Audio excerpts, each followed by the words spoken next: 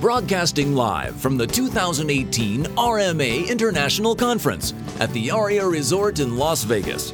It's time now for a special episode of Capital Club Radio. Broadcasting on the Pro Business Channel and across 16 syndication networks.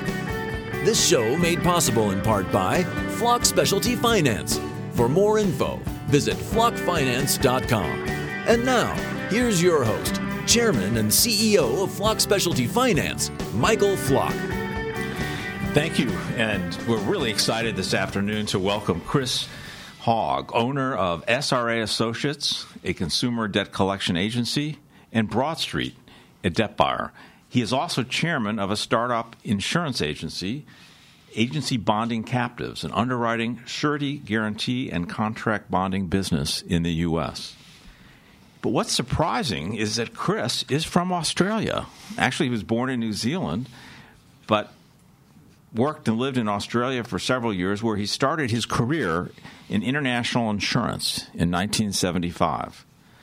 In 1990, Chris acquired and grew one of Australia's largest equipment leasing and consumer finance businesses, Equico, culminating in its listing on the Australian Stock Exchange in 2000. Wow. In 2001, he became CEO of then Australia's largest privately owned debt collection agency. In 2006, he joined the board of UK-based Marlin Financial Group, a startup in consumer debt collection, and he oversaw the growth of that business until its sale in 2013. From 2009 to 13, he also led an investment group to acquire Mint Corporation, a Canadian company in payroll processing. And he acted as executive chairman there until 2013. Since then, he has acquired another payroll processing company, a consumer finance business, and a distressed debt business. In addition, he recently acquired, as many of you know, SRA Associates, a consumer collection agency in New Jersey, and NSA, the North Shore Agency, a letter shop. And he then launched Broad Street LLC, a debt buying company as well. Chris, that's quite a list of accomplishments of companies led and owned. Wow, I mean, we're not going to have time today to go through everyone, but this resume is incredible. You've been all over the world. You were born in New Zealand, lived in Australia, commuted to the UK. Now you're in U.S. You've lived in Philadelphia, I think you said 14 years, you know, the home now of the Super Bowl winners, the Eagles. And I think you said you and your wife have missed only, 3 games? And yeah, we're very big Eagles fans. And, Michael, thank you for having me. I'm looking forward to this. So anyway, but what motivated you to start or own or manage all these international businesses? Was there something in your upbringing, your education, that drove you to do this, or was it just serendipity? What? It was a little bit serendipitous. I mean, I left high school. I went to an all-boys school in Sydney, and in 1975 I left school having graduated to do law, which is an undergraduate degree, in fact, in Australia. And my dad, who'd been in the insurance industry all his life, in fact, was Australia's leading M&A advisor to the insurance industry. Okay. Got me a job as a photocopy kid at the age of 17 and a half, working for a Lloyd's insurance agency. And just for the 3 months before college started. Long story short, I never went to college. By the time I was 23, I was on the board of that company. It was a publicly listed company out of London, on the London Stock Exchange. And I found myself in 1981, working in Lloyd's. And I think, that first adventure of being in big business, traveling overseas at a very young age, sort of got me started. And I spent the next 12 years working for that company. And then the rest of the career kicked off. That's incredible. So you started as a photocopy boy. Yeah, photocopy kid. And the CEO at the time said to me, look, Chris, I think you're quite suited to business. I think you should put that law degree off for 12 months, which we were able to do, taking a gap year, as it's called, in Australia and also in the UK. It's quite a common thing for kids to do. I was the youngest in my class. I graduated high school at barely the age of 17. So for me, taking a year off was pretty cool.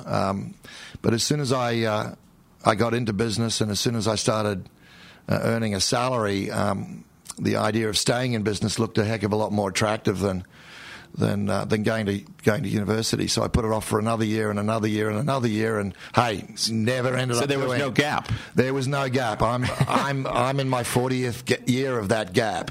Oh, wow. Oh, so there's still a chance you might go. Yeah, there's still a chance, actually. I might even end up, doing some classes one day. Uh-huh. What were some of the common denominators then in all these different businesses that you've either run or owned over the years? I know insurance, and then you said your dad was in M&A, and what? Yeah, it's a good question. I think the way that I've always approached any of the businesses that I've been in or started or built, it's all been focused around growth. I'm really a business development guy. Okay. I'm a good person to have on your team if you want to build or grow something. Okay. If you want me to manage a company, not for me. Okay. But if you want to take something that's small and you want to take some risks, and you want somebody that's going to be energetic and capable of developing a business, and networking that business and growing its base, then I think that's probably the common theme. Okay. Having said that, I've always been in financial services. Okay. Whether it's insurance or consumer finance or debt collection or debt buying or the experience I had in building a payroll and payment processing business in the Middle East of all places, which we can talk about briefly. The one common theme was it was mainly consumer focused, and it was always in a range of financial services. Okay. What's interesting, though, Chris, is you may say that your strength is business development, not management, but you've managed some large companies. So do you have to surround yourself then by people that really like the more of the day-to-day nuts and bolts of management? Because like running the largest consumer agency in Australia, it's more than business development. So it is. Yeah. This is you've heard this saying before, so I'm not the one to take the credit for it. But I would say always employ people that are smarter than you, and you'll do well. Mm-hmm. We don't have any egos in our business. Uh-huh. If you look at our Broad Street platform today, where in fact beyond SRA we own 4 agencies now. All of the management teams of those businesses, the existing management teams of those businesses have stayed on with us and are running those businesses day to day. And I would say that's the same for our payment processing business in Dubai. It's the same for our insurance business today. Strong management teams, which I lead, but it's really down to those guys. So surrounding yourself with great people, that's the key. And so when you buy these companies, then you must spend a lot of time interviewing, looking into the backgrounds of these people, getting to know them. Are there some common traits to these people that you like or dislike? Obviously when you're buying businesses, you're taking a lot of risk. If I look back over the last 25 or 30 years, I can't imagine how much money we've either borrowed or had invested, but it's certainly more than $100 million. And when you're dealing with capital partners, they're relying very heavily on my ability and my team's ability to be able to assess the strengths of management teams, and also assess the opportunity. Because, primarily in market economic conditions that we're in now, very low interest rates, a lot of available capital, what's important is to ensure that if you are going to use leverage in your business, which is, in my history, my clear preference, you've got to make sure that you've done enough due diligence to know that the underlying assets are there and that they're capable of being managed and grown. So to answer your question sort of more directly, due diligence is really important. And I have a team behind me at Broad Street that just supports me in that process itself. Strictly due diligence. Strictly due diligence, modeling, financial analysis, looking at the legal issues. We have a very strong a firm of attorneys that support us. Okay. And we have various capital partners that also, obviously do their own level of due diligence. Right. So it's legal, financial, operational, and then management. It helps you with the management. And then it's management. I mean, I think, and just being, very transparent and being very encouraging. And I also think that providing incentive for management is very important. I mean, so often we've seen, not only in the collections industry but in others that, mergers and acquisitions are just a fact of life. Right. But as the big gobble up the small, what tends to happen once one gets to an appropriate scale is that, people start falling away. Mm-hmm. Trying to drive more economies, trying to, drive more profit out of a business. I would have to say that has not been a feature of what we've done over the years. We've tried to grow the top line as a priority rather than shrinking the expense line. And, with some success. When you're an entrepreneur, you have your wins and your losses. Right. As long as you got more wins than losses, then you've had a reasonably successful career. Right. So you have had a few losses? Yeah, I mean, I would say losses that were, in two particular instances, more market-driven than business failures. But if I go back to 1975 and here we are in 2018, I've lived through certainly three economic crises that I can recall globally. Okay. 87, 2000, and of course 2008, 9. Having said that, 87 was a very, very severe downturn in the market. But I emerged out of that in 1991 and bought my consumer finance business, Equico, right? Which I paid $1 for. And I literally handed over a $1 coin to the seller, who was a guy I knew from school. And 9 years later, I IPO'd that on the Australian Stock Exchange with a market capitalisation of $65 million, and that was on the 31st of March, 2000. And for those of you who remember the stock market crash in 2000, which was the famous bursting of the internet bubble, right? So I listed in March 31st, and the market fell out of bed on April the 17th. And as my wife said, we had 2 relatively good weeks as a public company. Whoa. That's quite a roller coaster, but those are economic cycles, right? And they are economic cycles, and I mentioned 2000 and that roller coaster because, frankly, following that is what led me into the debt collection industry. Okay, that was my first foray into collections in Sydney. So did you have a few sleepless nights over these last few decades then? And were the sleepless nights, if you had them, due primarily to economic forces, or did you also have just some business issues that related to the growth or lack of? Yeah, I mean, I think you always have some sleepless nights. I think, to be frank, I have less than most people. And I think that comes down to, as an entrepreneur, 2 factors. I think, firstly, you need to know your subject and you need to understand the business that you're in, and you need to have a very good, almost intuition for the business that you're in. Okay. And if you do have that, then the uncertainties or the concerns or the worries of that business don't tend to come to the surface because you know what you're doing and you know that a lot of that is in your control. I think the other important factor, for me anyway, and I know this sounds a little trite, but for me it's never been about the money. If it was about the money, I wouldn't be sitting here. I'd be in my beach house in the Bahamas or on my boat. It's never really been about the money. And I know that is a little trite to say that because a lot of people say it's always about the money. Yeah. So what's it about if it's not the money? It's about creating something. It's about building something. It's about the success of taking something from nothing and turning it into something. And from $1 to $65 million. From $1 to $65 million, or from a very small startup here only 15 months ago, and now we own 4 agencies and a finance company.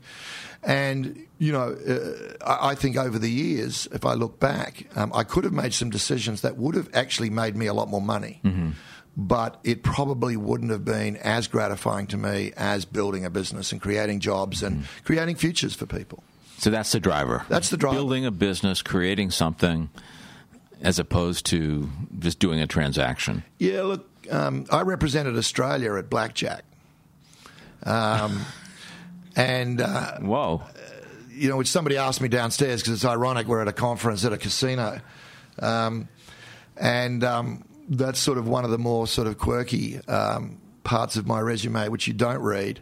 So I'm fairly strong mathematically. And for me, that was always more about the challenge of winning, the challenge of beating the odds, not necessarily placing the bet. And I think that's got a lot to be said about my career as well. So it's the process. It's the process. Yeah, that gives you pleasure and it's very fulfilling and happens to make money. Well, as I said, if it was about the money, I'd probably be a professional gambler. But you're also turning around things, right? Because Equico, if you paid $1 for it, then it must have been in pretty bad shape. So it was business development, but isn't it a turnaround that you were doing there? Yeah, I mean, it was a turnaround.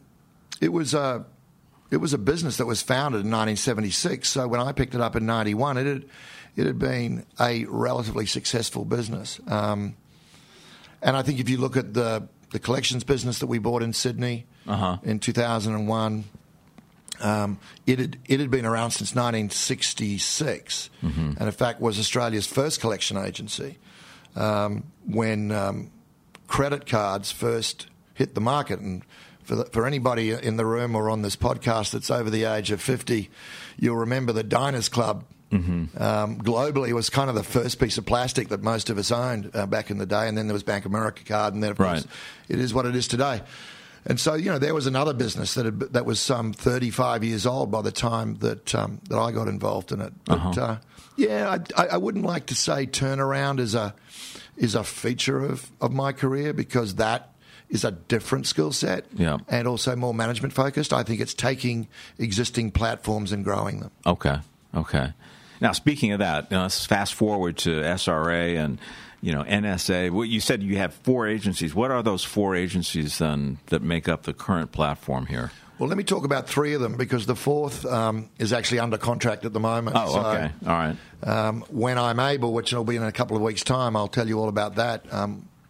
But the 3 agencies we own today is SRA Associates, which is based in New Jersey, in High Nella, which is just outside Voorhees, a 23-year-old agency that specializes in auto deficiency debt collection. It's a contingency shop, a very successful business run by 2 very successful entrepreneurs who were the founders of the business, and they are still today the CEO and COO, John Chiara and Jim Dida. NSA, North Shore Agency, again, a business that's been around 15-plus years, started by Kevin Goodman's father, and Kevin then took the business over and sold the business to us recently, and Kevin remains as the CEO. And that's a letter shop.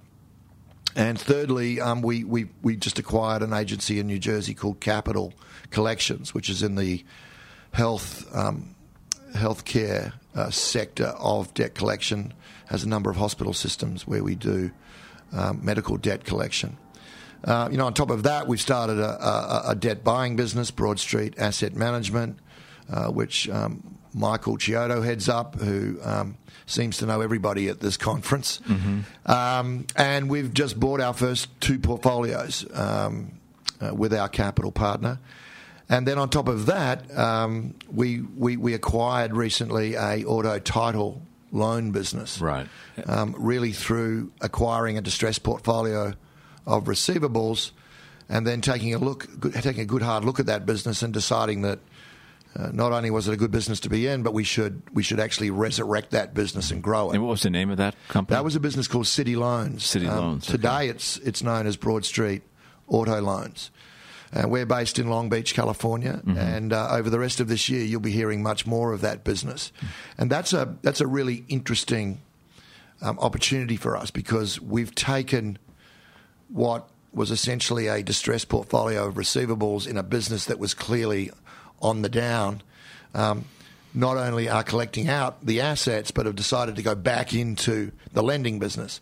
I don't think there'd be too many collection agencies in the United States that decided to go into the lending side, right, having bought a portfolio of assets. So hopefully that works out for us. Now, are you funding all the purchases yourself, or are you leveraging it with bank capital? Well, I guess, as I said before, if you look back over the last 40 years, leverage has been our friend in just about everything we do. So, yeah, we have a number of capital partners, the identity of which should probably remain reasonably confidential.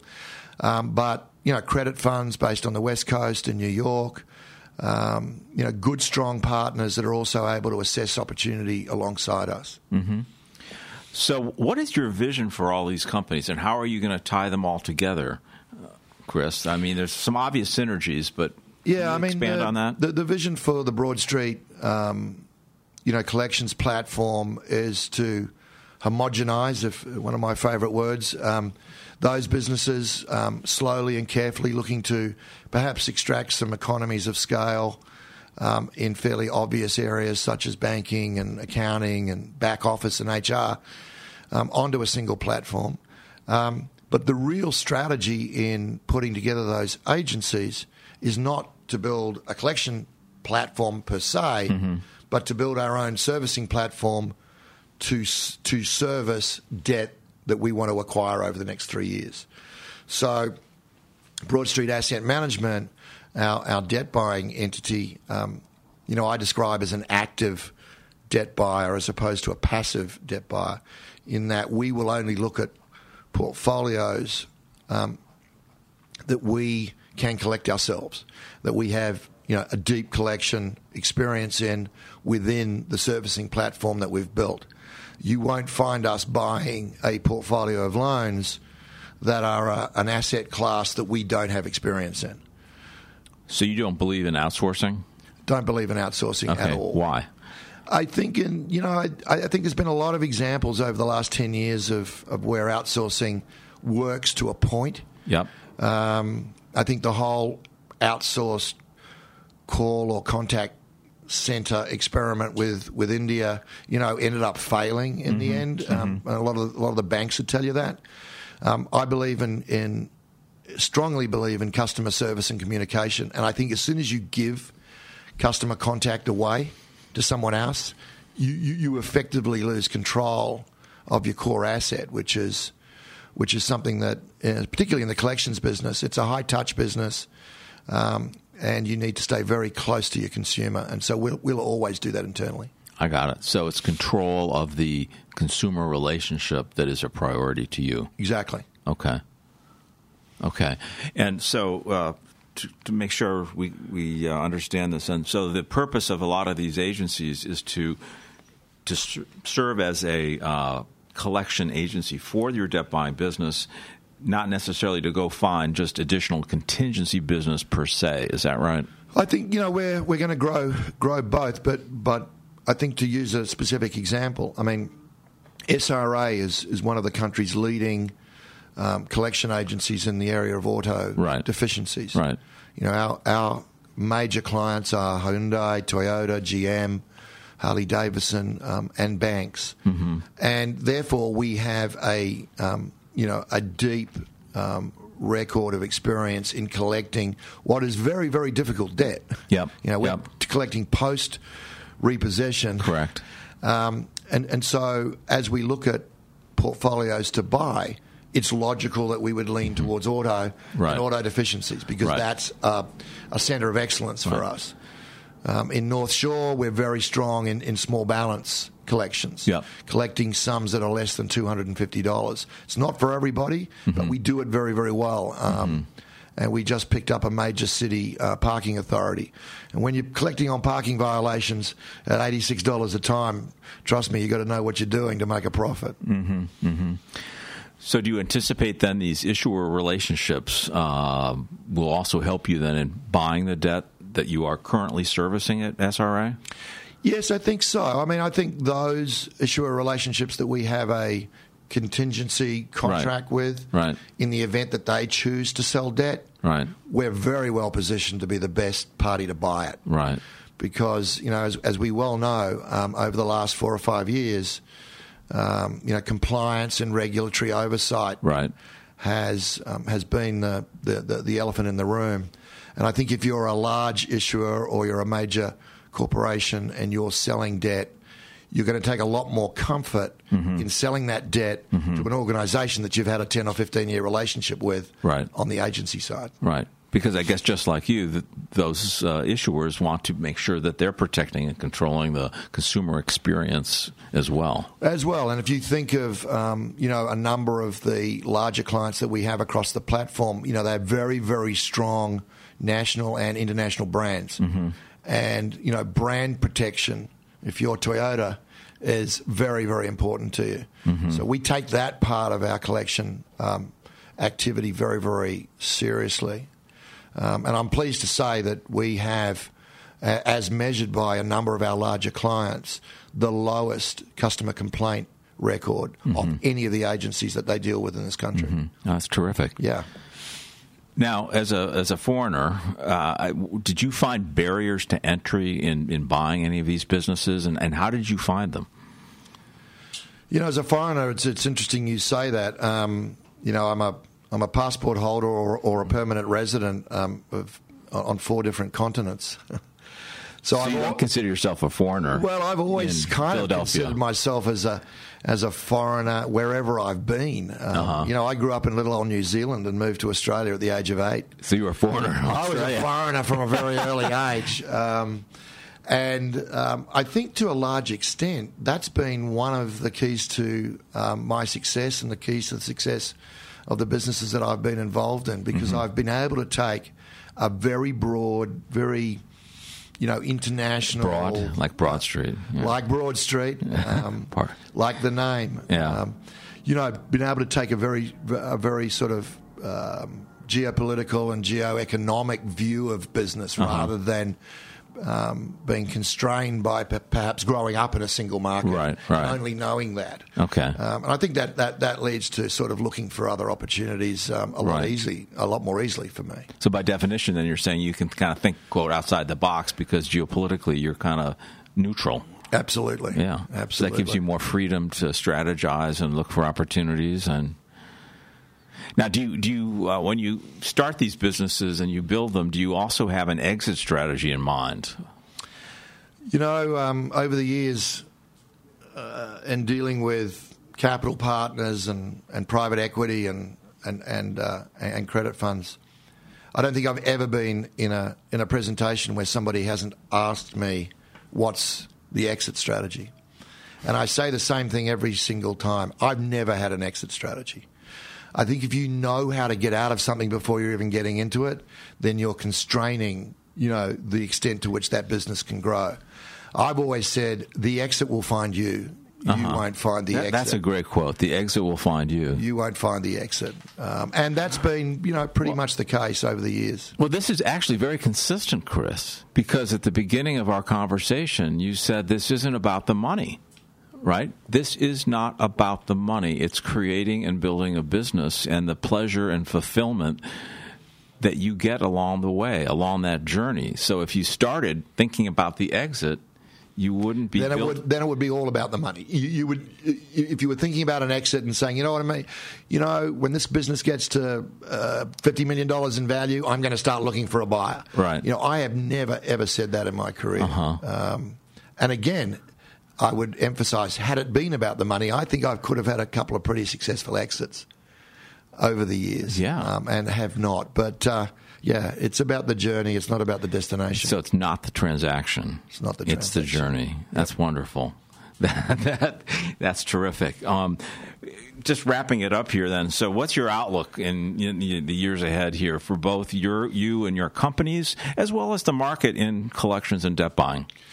I think that debt collection and recovery services has and always will be a permanent part of the specialty financial services sector. I think debt buying comes and goes, and that tends to be driven by both economic and political environment. And I think we're in a very positive cycle for debt buying over the next 2 to 3 years. I think since the new administration, it is clear that there are more opportunities now for the larger issuers to begin to sell debt, which, of course, they haven't done for some period now. So I think debt buying's on the upswing. I think collections and collection and recovery services is always a very competitive, very commission-driven, contingency-based business.